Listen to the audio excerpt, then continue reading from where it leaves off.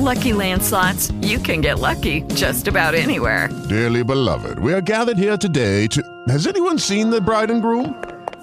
Sorry, we're here. We were getting lucky in the limo and we lost track of time. No, Lucky Land Casino, with cash prizes that add up quicker than a guest registry. In that case, I pronounce you lucky. Play for free at LuckyLandSlots.com. Daily bonuses are waiting. No purchase necessary. Void where prohibited by law. 18+. Terms and conditions apply. See website for details. Welcome to This Week in Hospitality Marketing, the podcast show number 413 with your host, Lauren Gray. Hello, everyone, and welcome to Hospitality Marketing, the podcast. I'm your host, Lauren Gray, and this is episode number 413. So each week we spend around 20 to 30 minutes sharing the most interesting tools, news, and techniques being used in marketing for the hospitality industry. We also do a quick recap of our weekly live TV show This Week in Hospitality Marketing, which airs every Friday at 11:30 a.m. Eastern U.S. time on the Hospitality Channel TV station. So with that, let's get started. And now, today's new resource tool. So we have two tools for review today. One is a roughly complex one that I thought about when I picked it and said maybe this is too granular or too single purpose or niched. Ours to decide. That's Datagran.io, Datagran.io. Datagran.io is a very robust tool, probably more advanced than what you would normally need to use for what we're talking about it in our technique discussion today, in the sense that it allows for things like linear regression analysis, data interpretation, and what it does, just to give you a sense, Datagran.io does, is that it pulls in data from a variety of platform sources, which is turning more and more of a function process for anybody, whether it's API calls, centralization of data, what have you, data lakes.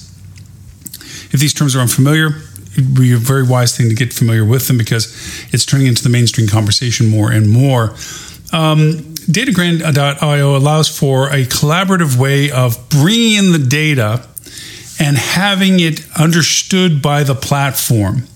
Now, that's different in concept from an API call, which is pulling in data directly, interpreting the data fields of the API call, and then translating the data fields to be used in another connection. When I say that, it's much similar to what Zapier and IFTTT and Pabbly do, where they connect the dots between two platforms that don't normally talk to each other. And what happens with those, unfortunately, a lot of times is that not all data is transferable in its interpretation. The data from one source just isn't applicably usable in the other platform, but it could have a very strong influence on the data usage. That's where a platform like Datagran comes in, because it allows for a wider use of data. So follow me, if you will, where the tool itself will allow data sources to be from disparaging alternative places. And rather than culling out the non-transferable data, like you're trying to connect one to another, you're literally just drawing from both of them or more to another neutral, universal platform that you use the data sources in. So it's not about making one system talk to another. It's about being able to understand every system that you connected. And that's the big difference on Datagran.io. And that's why I say it's very robust in what it does. It can be very expensive in what it does, but it does do it phenomenally well. And it is highly useful if you just need to be able to draw on all these various data sources, and then you use Datagran to use those data sources in a unique user format. Reporting, analytics, dashboarding, and so forth. So that's our first tool, Datagran.io. Our second tool, a little less heavy talking, is Whatagraph. Whatagraph has been around with me for, 7, 8, 10 years. I don't know. Used it when it first came out of the box. It was a great visualization of data. I could plug it into analytics. I could plug it into Facebook or whatever. And it gave cute, nice visual graphics as to the number representation of the data that you were connecting it to. It has grown up an awful lot. It has expanded its integrations to a grocery list of locations, platforms, and sources, well beyond the typical analytics and Facebook ads or meta ads, Twitter, and so forth, but now into CRMs, retail, Data houses a variety of social platforms. In very unique ways, it allows you to visually represent reporting and data. It's a great dashboard creator. I say dashboard. I really should say report creator. It's not about changing how the numbers. It's not like a dynamic dashboard where you change the numbers and the dashboard changes afterwards. It's a slice of life report. You pull the sources into the report. You configure how you want the report to be visually, and then it generates the report. So it's very static. It doesn't allow you to change it unless you're the creator. You can go in and make the modifications yourself. But if you're pulling out reports, this is what I've always used it for, and what I've always touted it for, is the ability to use it in relationships to the monthly or the chronological requesting reports of your clients. I want to report every week on this. I want to report every month on that.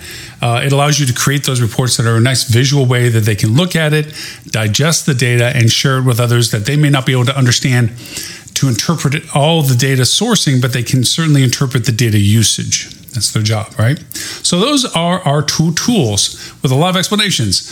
You have datagrand.io and whatagraph.com.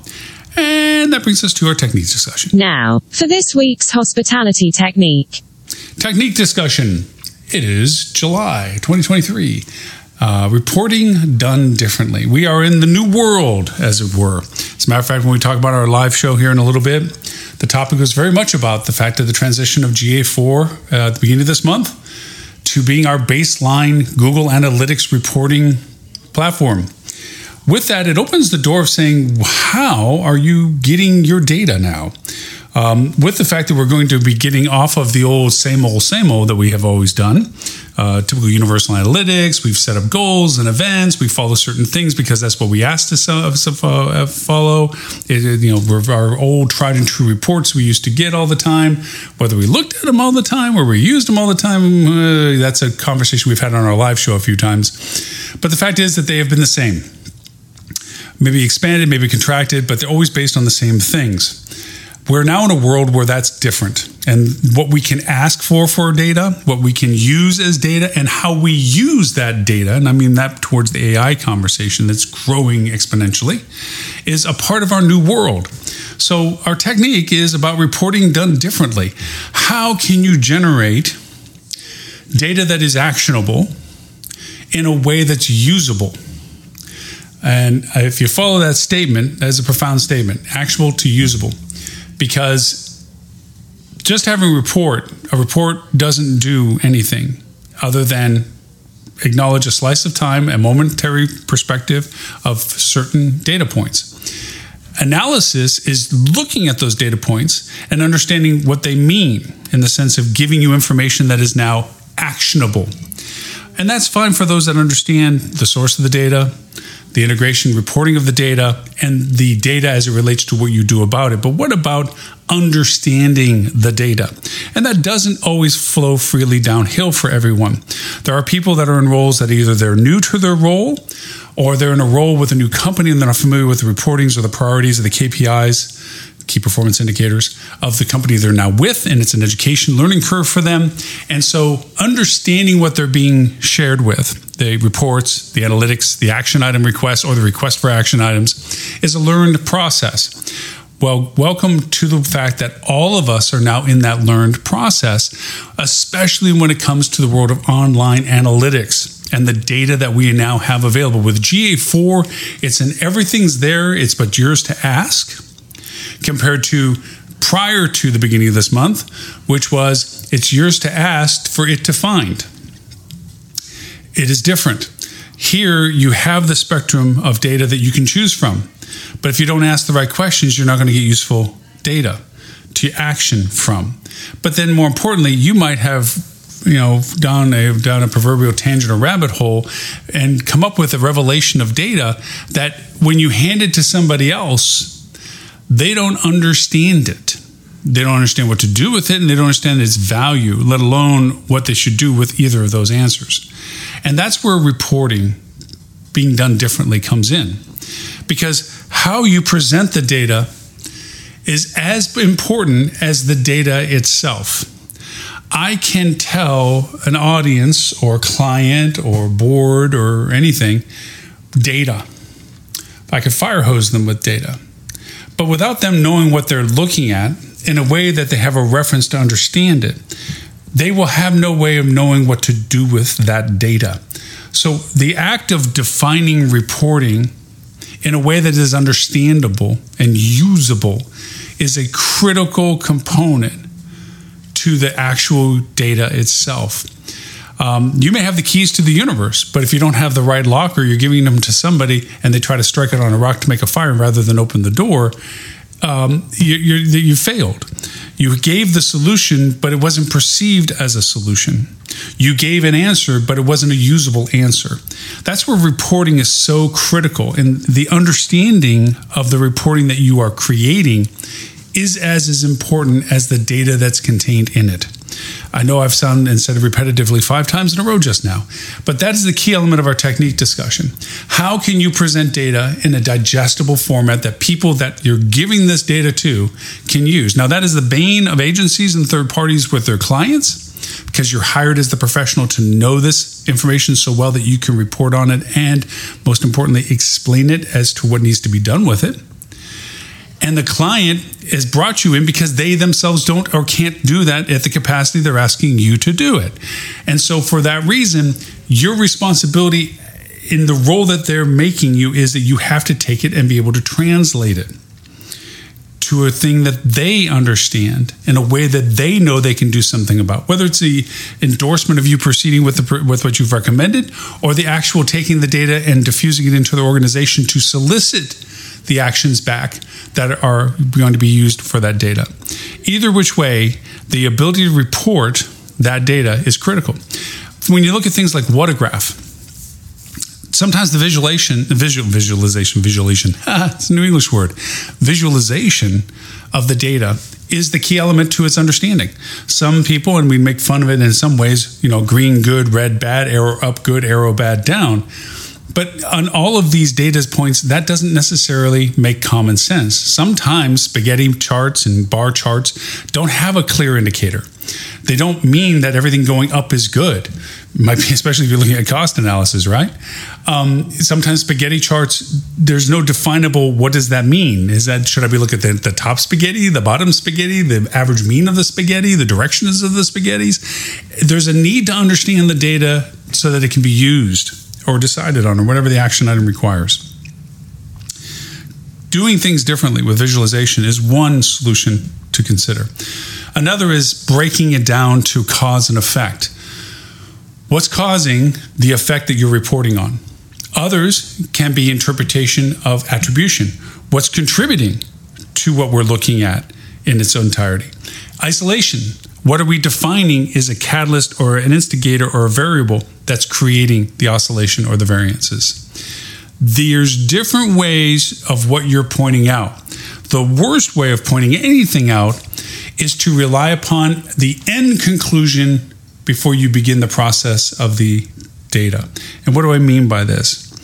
It's making up stats. It's showing only numbers that reaffirm what you're wanting to point out, rather than numbers that need to be looked at in their entirety for an accurate, truthful decision to be done. The joke of 85% of all statistics are made up on the spot is an example of that. Vendors tend to only highlight numbers that augment their value proposition. They don't share numbers that make them like they failed or was inadequate at what you asked them or paid them, more importantly, to do. That filter is a problem. A presenter in your own organization that does not want to expose the parts that did not succeed and only highlight the parts that do is a problem. Proper reporting, differently or not, has to be full spectrum, all things that can be assessed as related to what the report is for. It is Ryan here, and I have a question for you. What do you do when you win? Like, are you a fist pumper, a woohooer, a hand clapper, a high fiver? I kind of like the high five, but if you want to hone in on those winning moves, check out Chumba Casino. At ChumbaCasino.com, choose from hundreds of social casino-style games for your chance to redeem serious cash prizes. There are new game releases weekly, plus free daily bonuses. So don't wait. Start having the most fun ever at ChumbaCasino.com. No purchase necessary. VGW. Void where prohibited by law. See terms and conditions. 18+.